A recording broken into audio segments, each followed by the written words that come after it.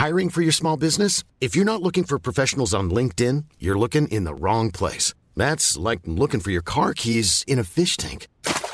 LinkedIn helps you hire professionals you can't find anywhere else, even those who aren't actively searching for a new job but might be open to the perfect role. In a given month, over 70% of LinkedIn users don't even visit other leading job sites. So start looking in the right place. With LinkedIn, you can hire professionals like a professional. Post your free job on linkedin.com/people today.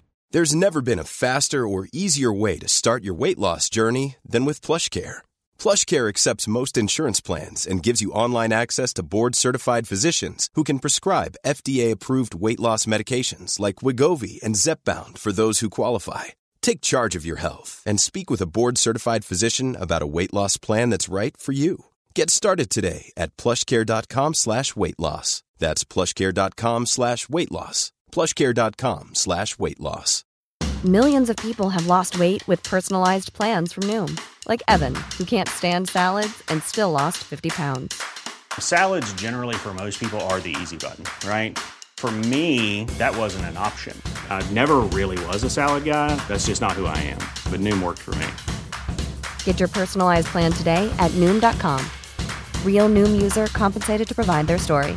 In 4 weeks, the typical Noom user can expect to lose 1 to 2 pounds per week. Individual results may vary.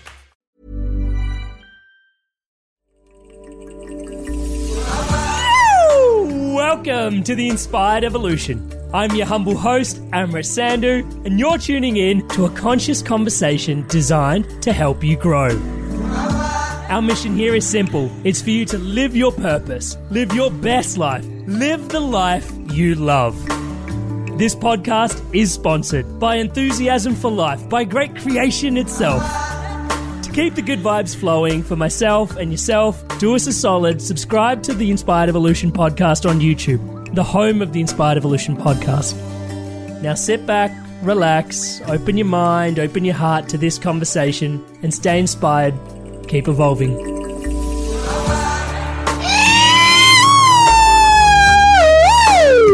Welcome to the Inspired Evolution. It is a treat in time to be here today. We have with us Derek Loudermilk. Derek, how are you there, brother? It's good to be here. It is such a pleasure to have you here. For those tuning in to Derek for the first time, we have an extreme biologist in there. We also have a quantum business coach, and we have a podcaster. Check out the Derek Loudermilk show. But we also have a time traveler.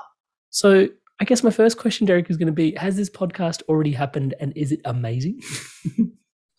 Yeah, you got it. All your shows are amazing.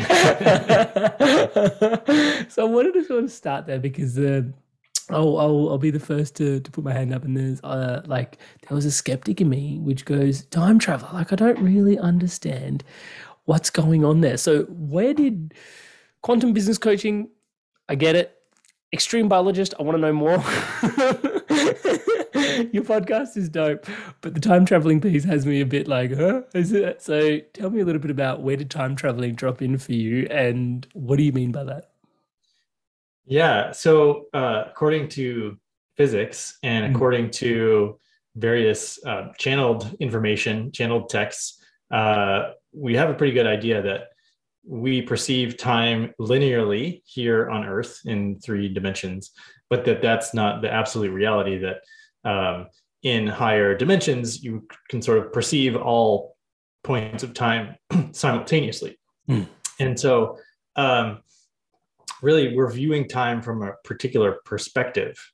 And so my foray into this was actually like, well, what would it be like to have to experience time just from a different perspective that allowed me to either perceive different points in time, or to experience, speeding up or slowing down time.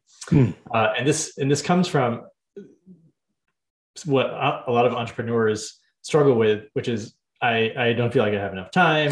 I have kids and I'm trying to, run a business and do these other things. I can totally relate to that statement, but I have to admit, I never took that statement and said, okay, maybe I can, Yes, yeah, manipulate the 3D by jumping a dimension to try and work with. Okay, go on. So tell us more. Yeah, so really, it's just a productivity hack. Getting into dimensional is a productivity hack. All right, tell me more. And so, so I was thinking about, okay, when early people started to keep track of time, it was to have some sort of control or dominion over it, to allow them to have precision in their schedules or precision when they're talking about their experiences. And so these early megalithic structures like Stonehenge or the pyramids, they're precisely oriented in space, and they're also used as clocks to keep track of time. So you're essentially establishing space time for yourself as a construct, which then allows you to have experiences within space and time. It's kind of like part of being here on Earth. Is like this. We all agree that time is going to move at this type of flow, but we know from relativity that changes as soon as you go into space, or as soon as you move faster or slower. Yeah, the one of my favorite. No, I can't even say it's one of my favorites. Probably my favorite. Oh, it's up there with The Matrix. Interstellar is just like, I love that movie. Like, it's just incredible because it helps, I guess, visually represent some of the more nebulous understandings around gravity, time, space. How, just they ended up in different planets which had greater gravitational pulls. And they aged. 1 year for them was like 10 years back in the spaceship for the other people, and then you start to realize that, it's a real dance, and time can be relative, which I found really interestingly unpacked in that movie. So I think it's incredible to consider that time is relative. One of the things that I find also, you're saying, I think you're alluding to it now, is the consensus time. Like, we sort of, we develop time as I'm obviously researching your work, that there's a consensus that we went, okay, so, this is 12, this is 1, and then we're all going to sort of meet at 1 and meet at 2, and there was a necessity for that? Or is that just something that, like, can you tell us a little bit about consensus time? And then please, sorry, I interrupted what you were. Yeah, well, there's also a theory that I'm working with is that perhaps gravity and consensus, collective consensus, may be linked, which is to say there's a gravity to what we agree is reality collectively. And that, so they've shown that astronauts doing psychic experiments have greater success when they leave Earth. So there's this like relationship with these superhuman abilities that once you get outside of the gravitational sphere of the collective consciousness seem to be enhanced. So it's almost like there's a, and it's like you've experienced this if, 10 people tell you can't do something, and then you're like, oh, well, maybe I can't do it. And it starts to affect your becomes beliefs. A self-fulfilling prophecy. Yeah. Yeah. So there's probably more evidence out there that I can start piecing together, but that's an interesting concept.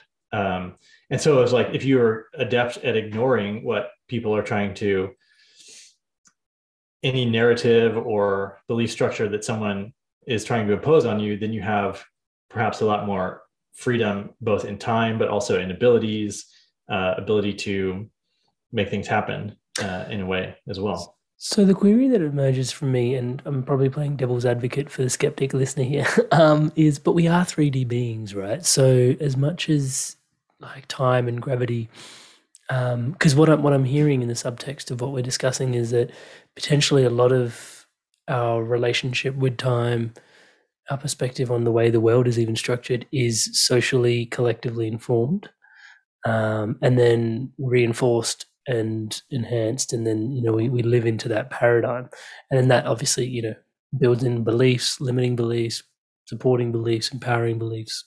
And we develop structures, mental models based on the soup that we swim in, social soup that we swim in. Let's call it that. Now, But then, like, I can feel that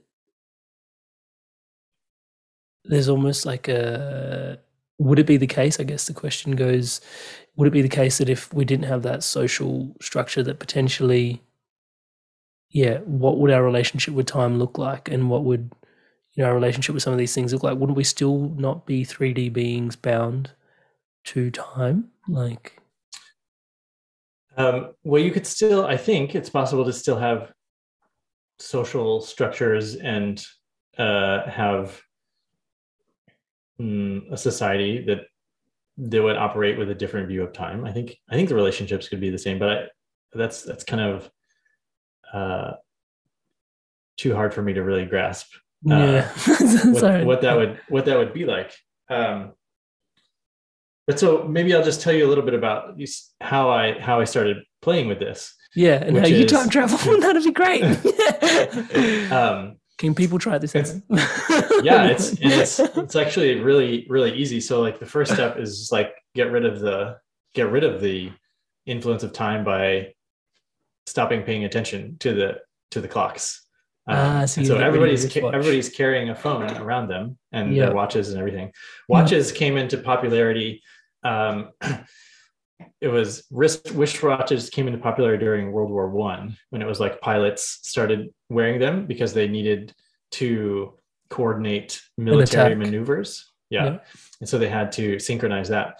And then it was sort of like ladies' fashion started wearing watches in the 20s roughly, but then sort of pocket watches were around maybe for 50 years before that. Mm-hmm. But it wasn't really a thing. People really started synchronizing time during these wars. So it's almost time precision is linked with the military industrial complex, which how much would you like to be intertwined with that? But if you can extricate yourself from checking your watch, then Millions of people have lost weight with personalized plans from Noom. Like Evan, who can't stand salads and still lost 50 pounds. Salads generally for most people are the easy button, right? For me, that wasn't an option. I never really was a salad guy. That's just not who I am. But Noom worked for me. Get your personalized plan today at Noom.com. Real Noom user compensated to provide their story. In 4 weeks, the typical Noom user can expect to lose 1 to 2 pounds per week. Individual results may vary. Millions of people have lost weight with personalized plans from Noom. Like Evan, who can't stand salads and still lost 50 pounds. Salads generally for most people are the easy button, right? For me, that wasn't an option. I never really was a salad guy. That's just not who I am. But Noom worked for me. Get your personalized plan today at Noom.com. Real Noom user compensated to provide their story. In 4 weeks, the typical Noom user can expect to lose 1 to 2 pounds per week. Individual results may vary. Your experience is sort of free and floating there.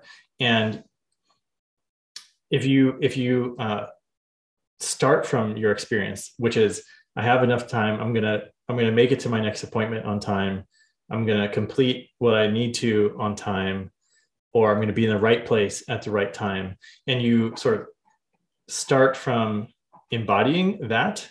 What I've noticed is that, so I did this with picking my kids up from school on time without looking at my clock, or making sure that I'm home in time for dinner, but still fitting in a 2-hour workout at the gym when I have theoretically, only an hour to do it.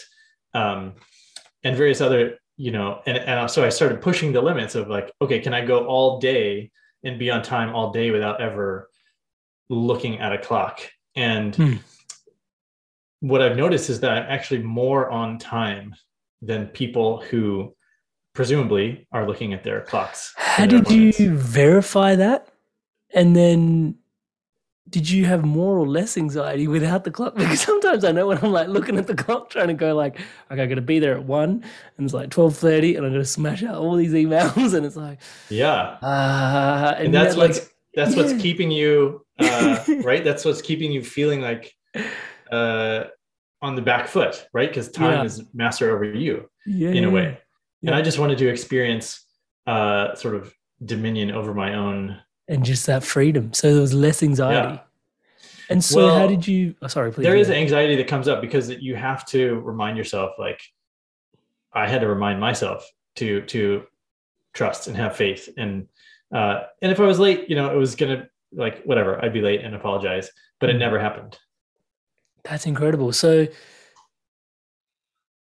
how did you know that you weren't late? Because you still didn't check the clock when you got to where you were going. You were just, went to your appointment and you just happened. Well, so here's the example with picking up my kid from school. Yeah. They let the kids out at, whatever, 3:30, but the kids have to walk, because we were doing outside pickup. So the kids had to walk out from their classroom and you pick them up sort of on the corner.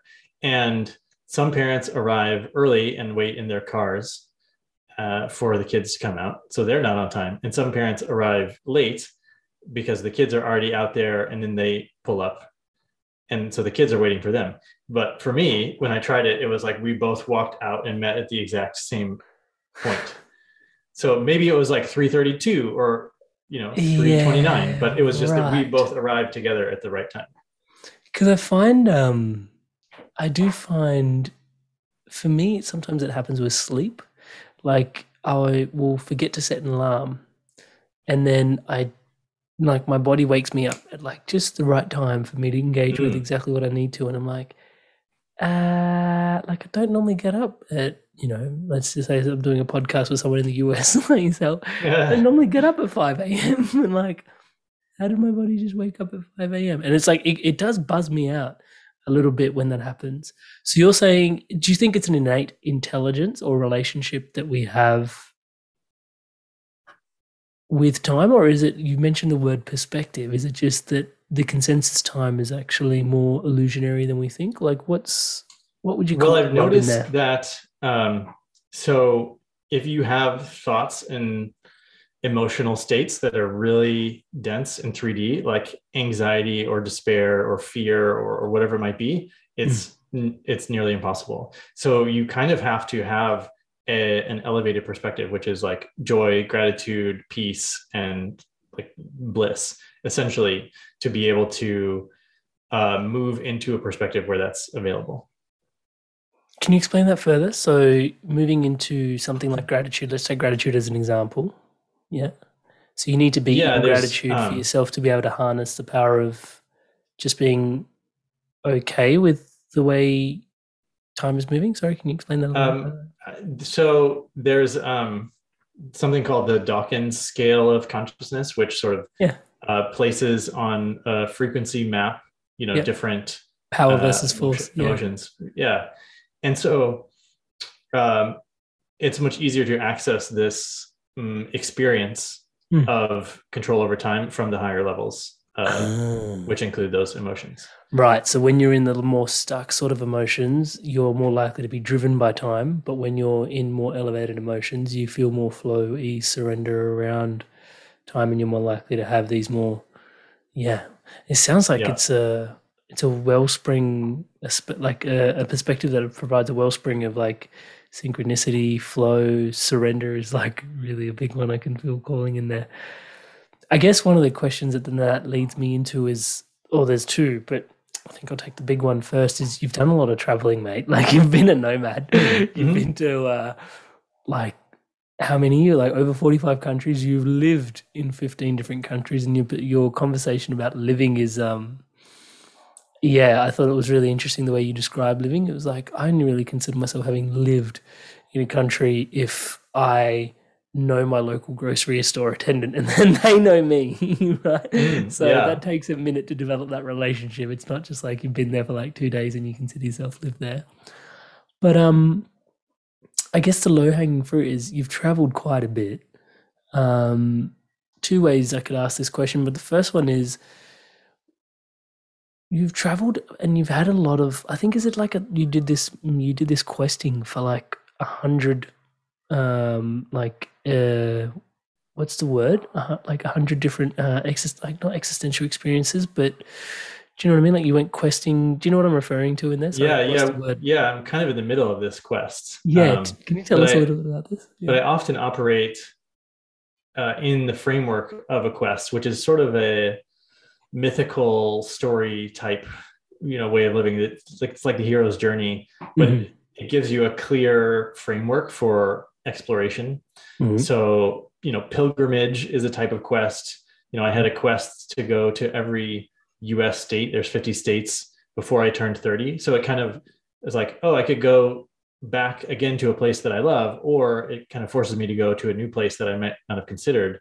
And so it gives just a little framework for exploring. And I'm in the middle of a quest to do 100 different metaphysical experiments. And what I mean by that is like healing modalities, different spiritual teachings that have practices that you can learn, just to place myself in that experience. So it could be as simple as when I'm traveling and there's a shaman and I go get a healing and that's it, right? Or it could turn into a daily practice that stays with me for years, as is the case with practicing dream time and lucid dreaming, and also recently chanting and various other practices and techniques. And some of it's very physical, like you're manipulating the physical body to create a state change, which influences your consciousness, your emotions in some way.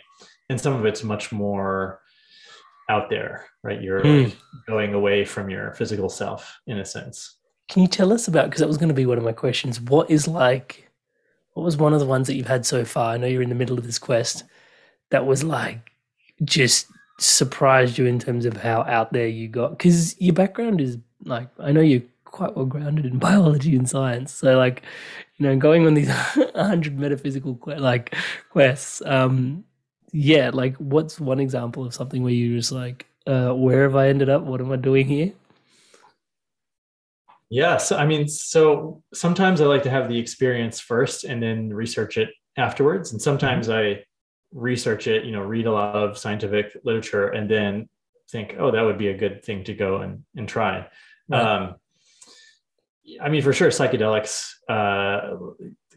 there's no way to know what it's like until you try ayahuasca or psilocybin or something.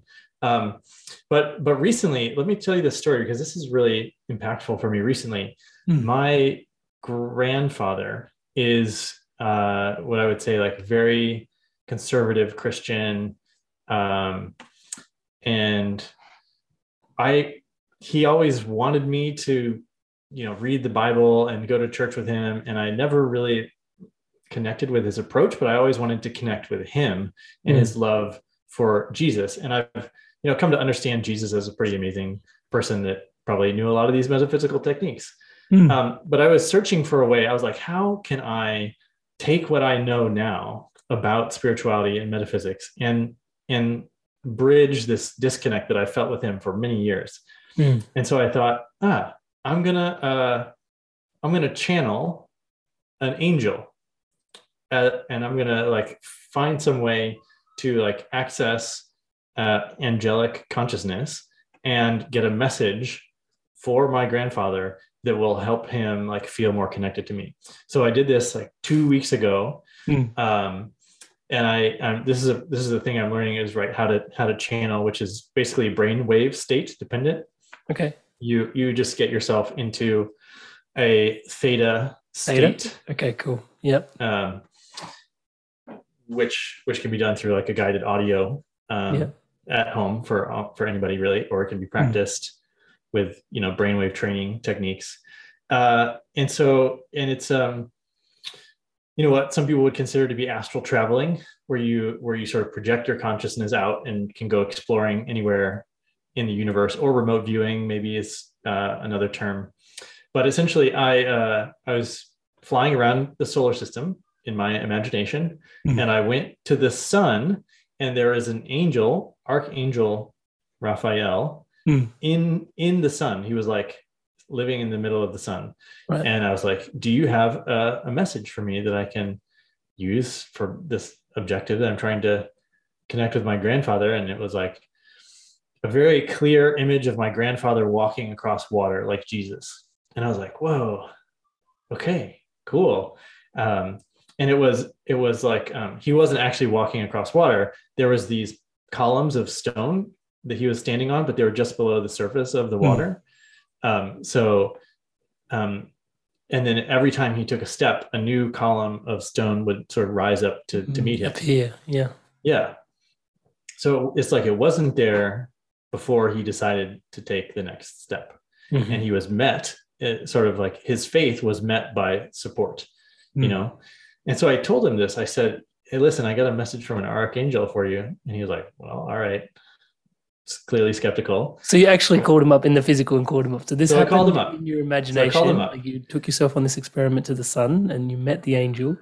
You had the vision. You downloaded that as a message. And okay, cool. And then you called up your granddad. So it could have gone, like I was preparing for him to be like, I don't buy into that. Nobody can talk to angels. Like, I'm sorry.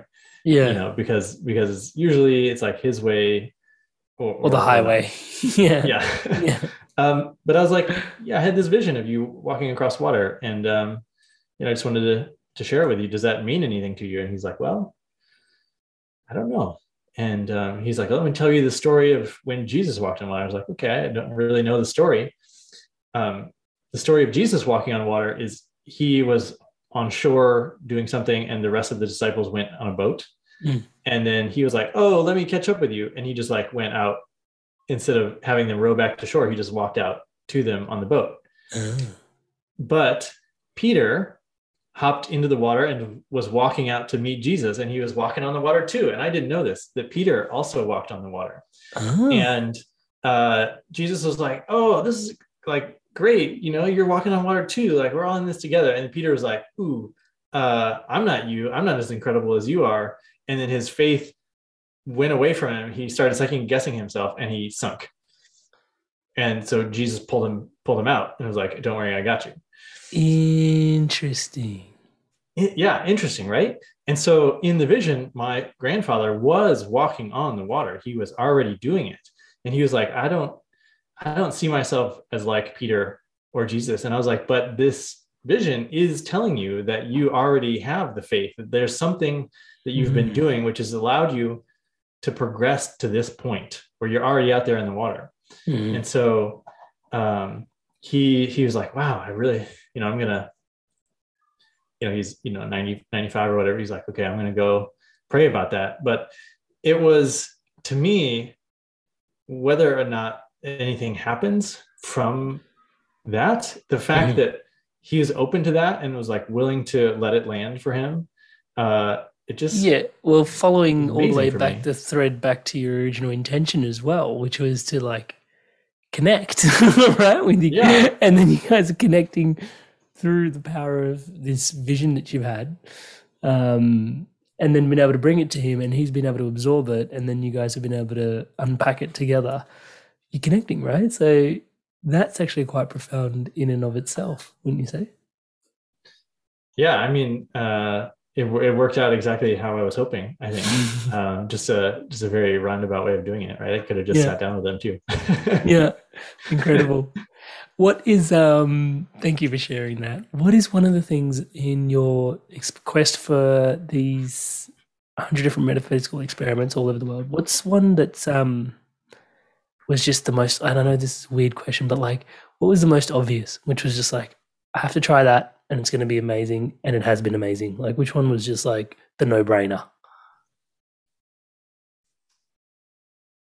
That I tried and was amazing.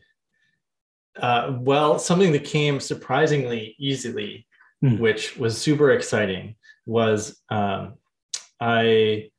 had a woman on my show, and we became friends, and she works with animals, animal communication. She works with Olympic horse athletes and animals in movies, so she can communicate with animals and get them to act in a movie set the way that she wants them to, for example. But she can also diagnose them. She can read them and sort of fully diagnose their medical problems in a way that she's 100% accurate, like confirmed by veterinary doctors.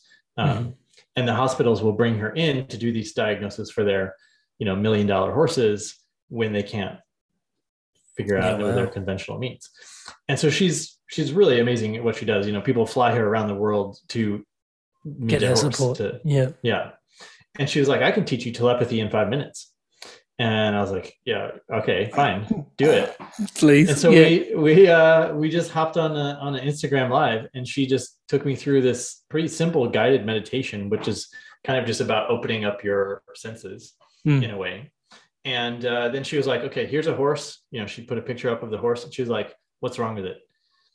What's your diagnosis? She's like, I know this horse. I've already worked with it. I know the complete medical history. She's like, you just tell me what's wrong with it.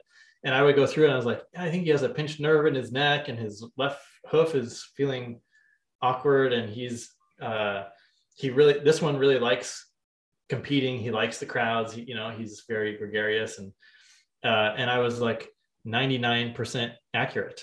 Whoa. First try through. And I was like, so really it was just in the method of her getting me into that state.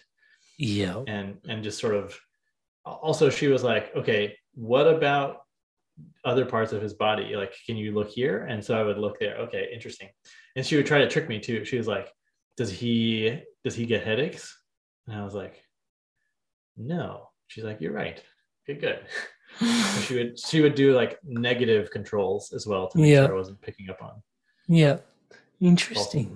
Very interesting. So telepathy was accessible. So a big part of what I'm hearing in the subcurrent to a lot of this is, limiting beliefs and being able to challenge the structure of beliefs that that are imposed on us. I guess the question that I have to ask you today is, as a time traveler, as someone that's invested in biology, someone that has an incredible podcast, and then someone that's focused on quantum business coaching, I think, and someone that's traveled so widely, I guess there is the low-hanging fruit question of, what does time well spent alive here on Earth mean to you? What does time well spent mean to you?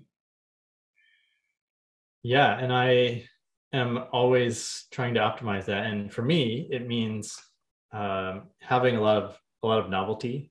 That the quests is a great framework for that. Yeah, but also in relationship with other people, whatever activity you're doing, if you're getting to the edge of how you express yourself, how you understand how you feel, and there's a cutting edge for how willing you are to speak what's real for you, or how willing you are to try to understand someone else. So there's like physical novelty. I'm going to try a new physical activity like surfing or archery or whatever it might be.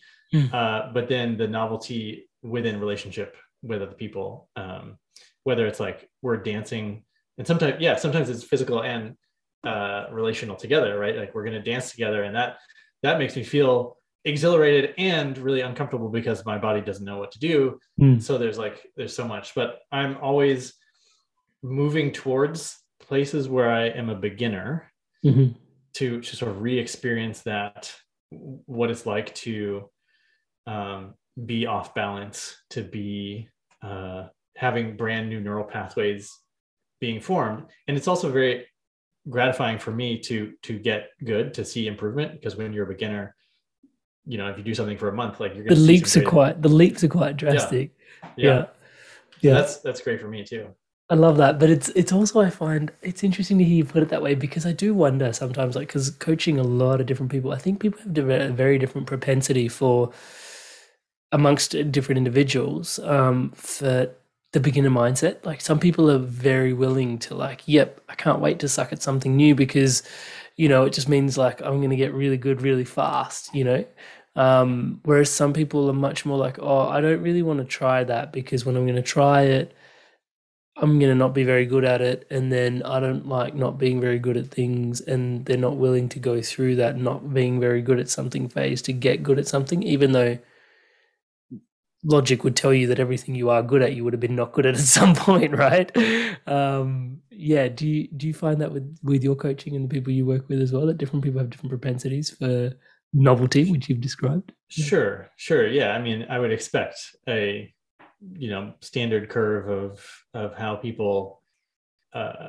approach that naturally, but there's also you can shift that if you want to be better at acquiring skills, if you want to learn more quickly, which is in and of itself a sort of a meta skill, which enables, like, if you're good at learning, then it opens up, right? As the world changes, as you shift careers, right? You might as well learn stuff really fast, because then you'll be more valuable and be able to contribute more if you need to. But so one of the keys to learning fast is to really embrace what it feels like to be in that type of beginner discomfort, which is to say, like, make an association for yourself where you feel really good when you're not feeling good. That is to say, you're getting a reward for it, rather than like, oh, it's just uncomfortable, which I think probably people just want to avoid the discomfort of it. But if you can supersede that with a reward, by understanding how that's getting you closer to something, then I think that's one little sort of hack for that. Can you tell us more about that specific hack? Because I think I can also draw parallels to when I was researching your work. You mentioned a little bit about, let's say we were traveling from one city to another, and now I'm sort of going back to like the time traveling conversation. It was like, you've got an 8-hour drive, but you can sort of assume the state of what it's like for when you're arriving in a certain place, and time will like fold in on itself quicker because you're more attached to what it feels like to be arriving rather than what it feels like to be on this arduous journey. And I heard something similar in there. It's like, tune into the state of how it feels of actually accomplishing, being a novice, and actually feel like rewarding yourself positively for that, because it feels really good to be cracking open new little things along this journey. Can we talk a little bit about state and why that is? Like, what is your relationship with state, and is that a real fundamental piece for you, or is it just I've just picked a couple of synchronous moments and just pair them together? No, that's you've done your research. I feel like that's something I haven't really talked about much, is the like trying to get there faster, just kind of warp yourself there by being there already in your state, which I've had limited success with, but other people I know do it all the time, and it's like something that I would love to harness better. But when I was racing bikes, one of my mentors, we were riding up this mountain, and at the limit, right? Your blood is boiling and your focus is narrowing, and you can only perceive just a little bit of the road in front of you. And he's like, get used to this discomfort, because this is when the difference in the races are made between when you will win and when you'll get dropped and you'll be at the back. So if you can maintain your ability to make good decisions and like stick with your race plan, it's like everyone has a plan until they get punched in the face. Mike Tyson. If you can deal well when you're getting punched in the face, right? If you can maintain your internal state, then you have a great chance of success. And I really took that to heart. So I would always, when I was practicing, and I was quite young, just out of college, and I was like, okay, I'm just going to spend as much time getting used to this as I can, and it worked. It was unbelievable. It was like, and it was almost a cue for me. I was like, oh, I feel that terrible feeling of near exhaustion. This means I'm about to win. And I would go, and I was like, this is the time to attack. And I would go and I would win the race. And I was like, oh, it works so well. It's amazing. Yeah, incredible. So is it more mental, or is it more emotional? Is it physical? Is it a combination of all the above? What is the state like that? Because you're referring to state, and state for me could be like posture. It can be sort of how I feel inside. It can also be like you described. It's like, like the mental thought process of, oh man, this is getting hard. And it's like, great, I'm going to win. Or this is getting hard. Let's back off and let's take it easier. That's a thought process. Like is it a combination of all the above? What is state? Yeah. Imagine there's something you want to achieve. And let's say you want to get on your first podcast, right? So maybe, or you start a podcast or whatever it is, for the listener that has some dream.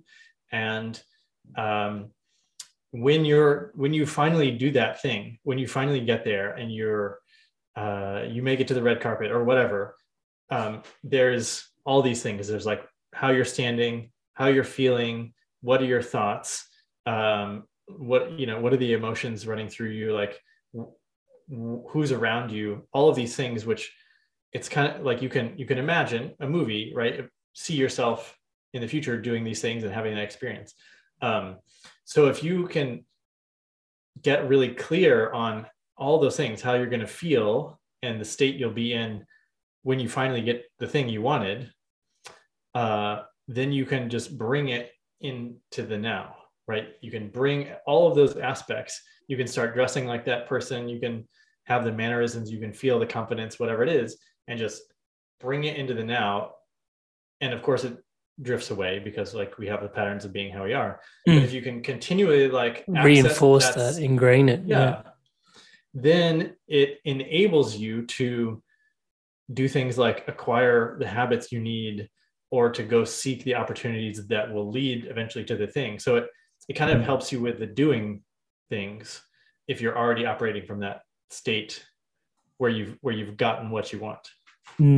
Yeah, I think that's that is you've just lifted the lid on basically an incredible way to manifest futures there for sure. And I find personally when I'm coaching others into that space, I find gratitude is like a massive hack in there, like being grateful for it, like it's already happened, because some people go, I can't picture what that's even going to be like in the future, let alone try and suck it back into the now. And it's like, well, just imagine that it's happened and you're already grateful that it's happened. It's like, oh my God, I can be grateful that this is already my reality. I don't have to think about what it looks like. I can just be grateful for it. And it's like, yeah. And then it's like, oh, well, I'm grateful. And then it starts to unravel and we come back to, I think, that Dawkins scale that you were referring to before with power versus force, and it becomes really potent. So I guess the next question has to be quantum business coaching. So there is so much in the background to coming from science, exploring spirituality, working with time well spent. What is what's at the heart of quantum business coaching, and why did this call you into? How did this become the Derek Loudermilk offering? How did why business coaching? Why is it so important? How did this come to be? Tell us a little bit more, mate. Yeah, I see entrepreneurship, and I've just been fascinated with entrepreneurship, just as a way of like bringing into the world something you're excited about. So for a while, I was working on inventing products. Or different, I've had a dozen different businesses, and partly just to learn, how does something go from an idea to a physical reality, right? How do we like make something that's nebulous dense into a physical thing? So an organization, a movement, whatever it might be. Totally alchemical, isn't it? Yeah. And so the sort of the main theme of quantum business coaching is working from infinite possibility, which is to say, you don't have to climb the ladder of success, or the right opportunities can come along and you can quickly bring about whatever it is in the world. And so there's a lot of things that get in the way of working from infinite possibility, which are, belief structures or access to resources or whatever that might be. So a lot of the coaching is around like getting rid of those hurdles, those barriers into working from infinite possibility. And then once you get to a place where you can work from infinite possibility, using tools and techniques that I've learned from my metaphysical experiments to really facilitate that process. So whether that's with lucid dreaming or sort of group manifestation, or using crystals to assist with that process, and just using a lot of different tools. Once you're operating from a framework of anything is possible, then you can start to use tools to facilitate that. And then so that helps us craft a vision that is most that is inspiring us. So here we're defining success on our own terms, and then we're also going out on a journey of harnessing, I guess, the metaphysical approaches to sort of actually draw and manifest things into our reality.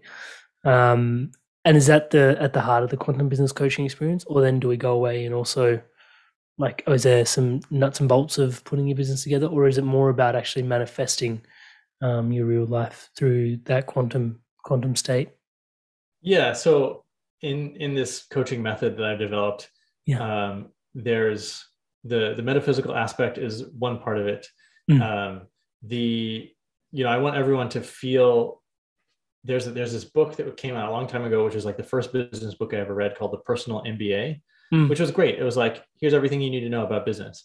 So an aspect of my coaching is the Thought Leaders MBA, which is, I work a lot with coaches and healers and spiritual teachers. So, and people that are changing the world by bringing in new ideas and healing the world and things like that. So, I want them to feel completely competent in any aspect of business, whether it's creating an offer or selling it, or, the whole cycle of producing something and getting it out there and shipping and learning from it, and then creating the next version, or whatever it might be, or building a team, hiring people, dealing with uncomfortable conflict within your team, whatever it might be, right? There's so many sub skills in business. So business metaphysics adventure, from all my travels and how to think like an adventurer, right? And to move towards risk, move towards discomfort, and train yourself to be like an adventurer. And then also from my days as a cyclist, bringing in peak performance, just really taking care of your body like you would as a pro athlete, to just really, if you can optimize your physical state and health and mental state and health, then it makes all these other endeavors much easier. So those are the four main aspects of the work I do. I love it. And do you think, like you mentioned health there, do you think that's probably, I find, and I'm just wanting to see what your thought space is, that that's probably for business owners one of the most neglected sort of spaces, or what out of the four that you're talking about, these different pillars, the metaphysical, the health, like what do you find is usually, I know you probably... Well, that's the fastest way to put the brakes on doing what you're doing. Like if something comes up, right, and anybody's gotten sick and had to cancel something, right? It's like whatever it might be. But if you're, let's say someone tells you something you don't really like hearing, but it's maybe valuable feedback. If you're in a strong place, right? If you have maintained your personal power to a degree, then you can use that feedback positively.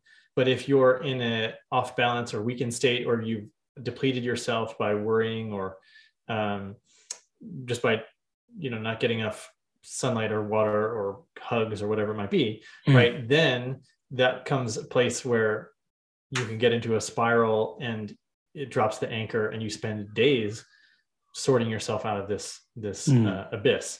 So really it's about like just stopping all the leaks, all the places where you're leaking your energy.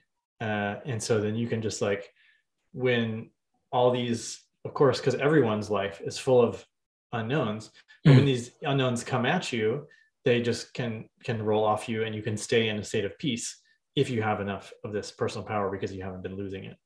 Yeah, I've heard you talk about personal power and leaks before. Can you tell us a little bit more what you mean by, like I think you described a little bit there. It's like you have a trigger, and then you don't, like you don't just there. Can you describe what a leak looks like in terms of power and personal power? Because I think it was really, you describe it really practically. This could be something like self-doubt. Could be, and you just get into doubting yourself, even though there might be good evidence that you're actually capable. This could be undervaluing yourself in some way, or it could be getting caught up in politics, or whatever's going on that you feel worried about.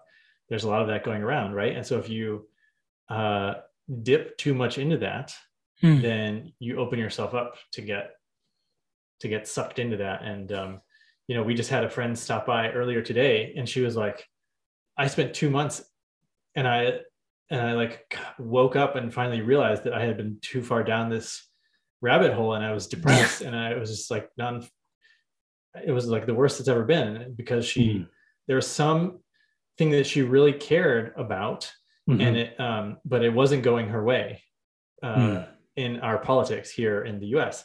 And so she just she lost a lot of her personal power by something that she was barely able to influence, you know? Yeah, I love that. And yeah, one of the things that's been really present for me recently is so maybe this comes down to parenting, and maybe you can attest, but the distance between, a friend of mine, she put it like this: the distance between trigger and reaction.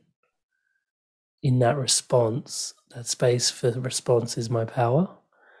And yeah, exactly how you just described it then, I loved it, because it's, you've been sitting on something for longer than you've needed to, and you haven't consciously chosen, a response, and, you've just been sort of reacting. And then in hindsight, you can look back and go, I was sucked up by something, it was like, what was I sucked up into? Or, it's not even like a person or an entity or anything. It's just, you just were not in your power to make conscious, robust decisions.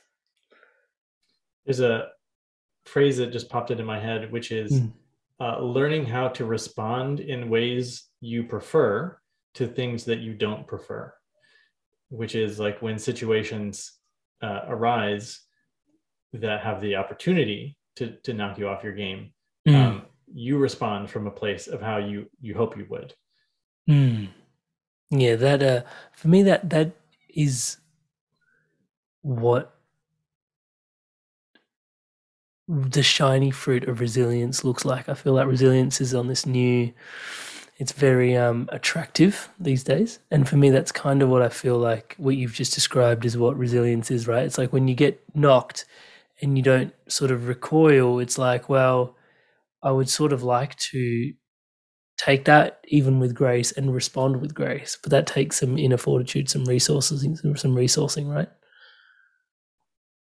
Yeah, when you see it done well, and people are heroes, right? When they can, especially when you see someone publicly like deal with it. Like I'm thinking in particular right now of Joe Rogan, when he was like publicly apologizing for when people were trying to cancel him, right? And it was like you could see his process unfolding in the public eye. Yeah, it's quite the process. Pardon me. So Derek, before I let you go, I've got a question. I love asking this question. Your vision for the future, for tomorrow, inspired evolution. What does an inspired evolution mean to you?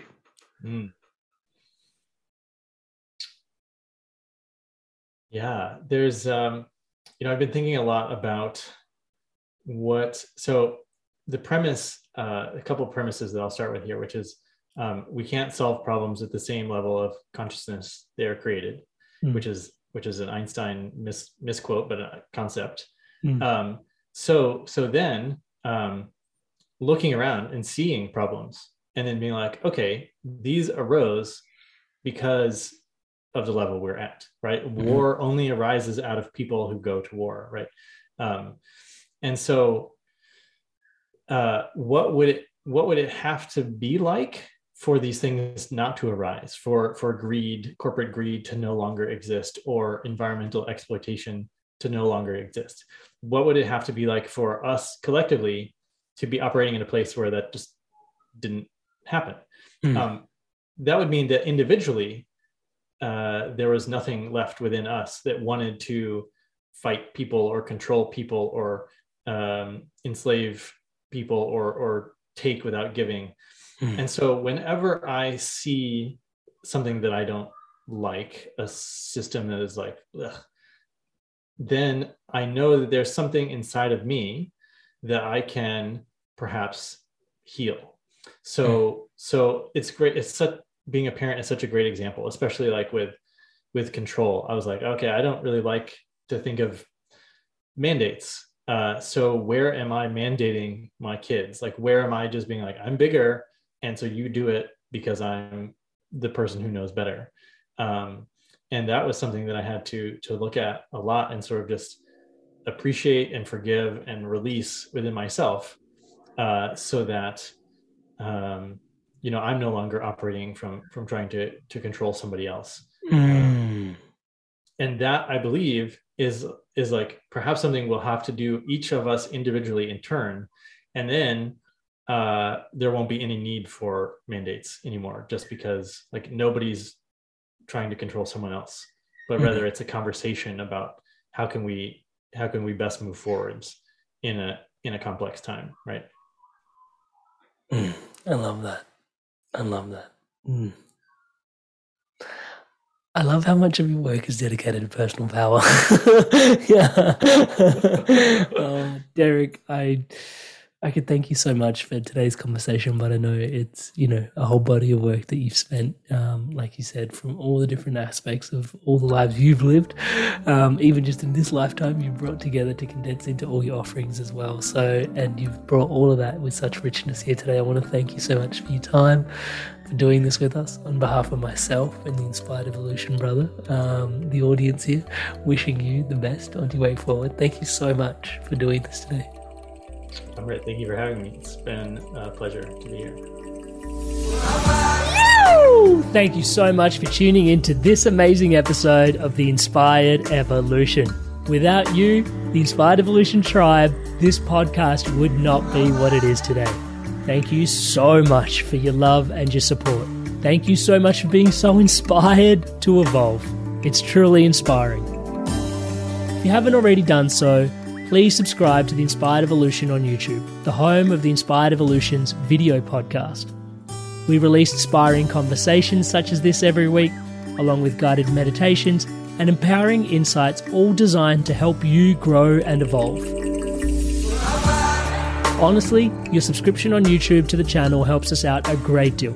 And one of the other benefits, if you're having any insights or shifts from these episodes that you want to chat about, or if you'd like to leave myself or the guest a message, please do so in the comments on YouTube. I truly look forward to hearing from you. And as always, tribe, remember to stay inspired and keep evolving.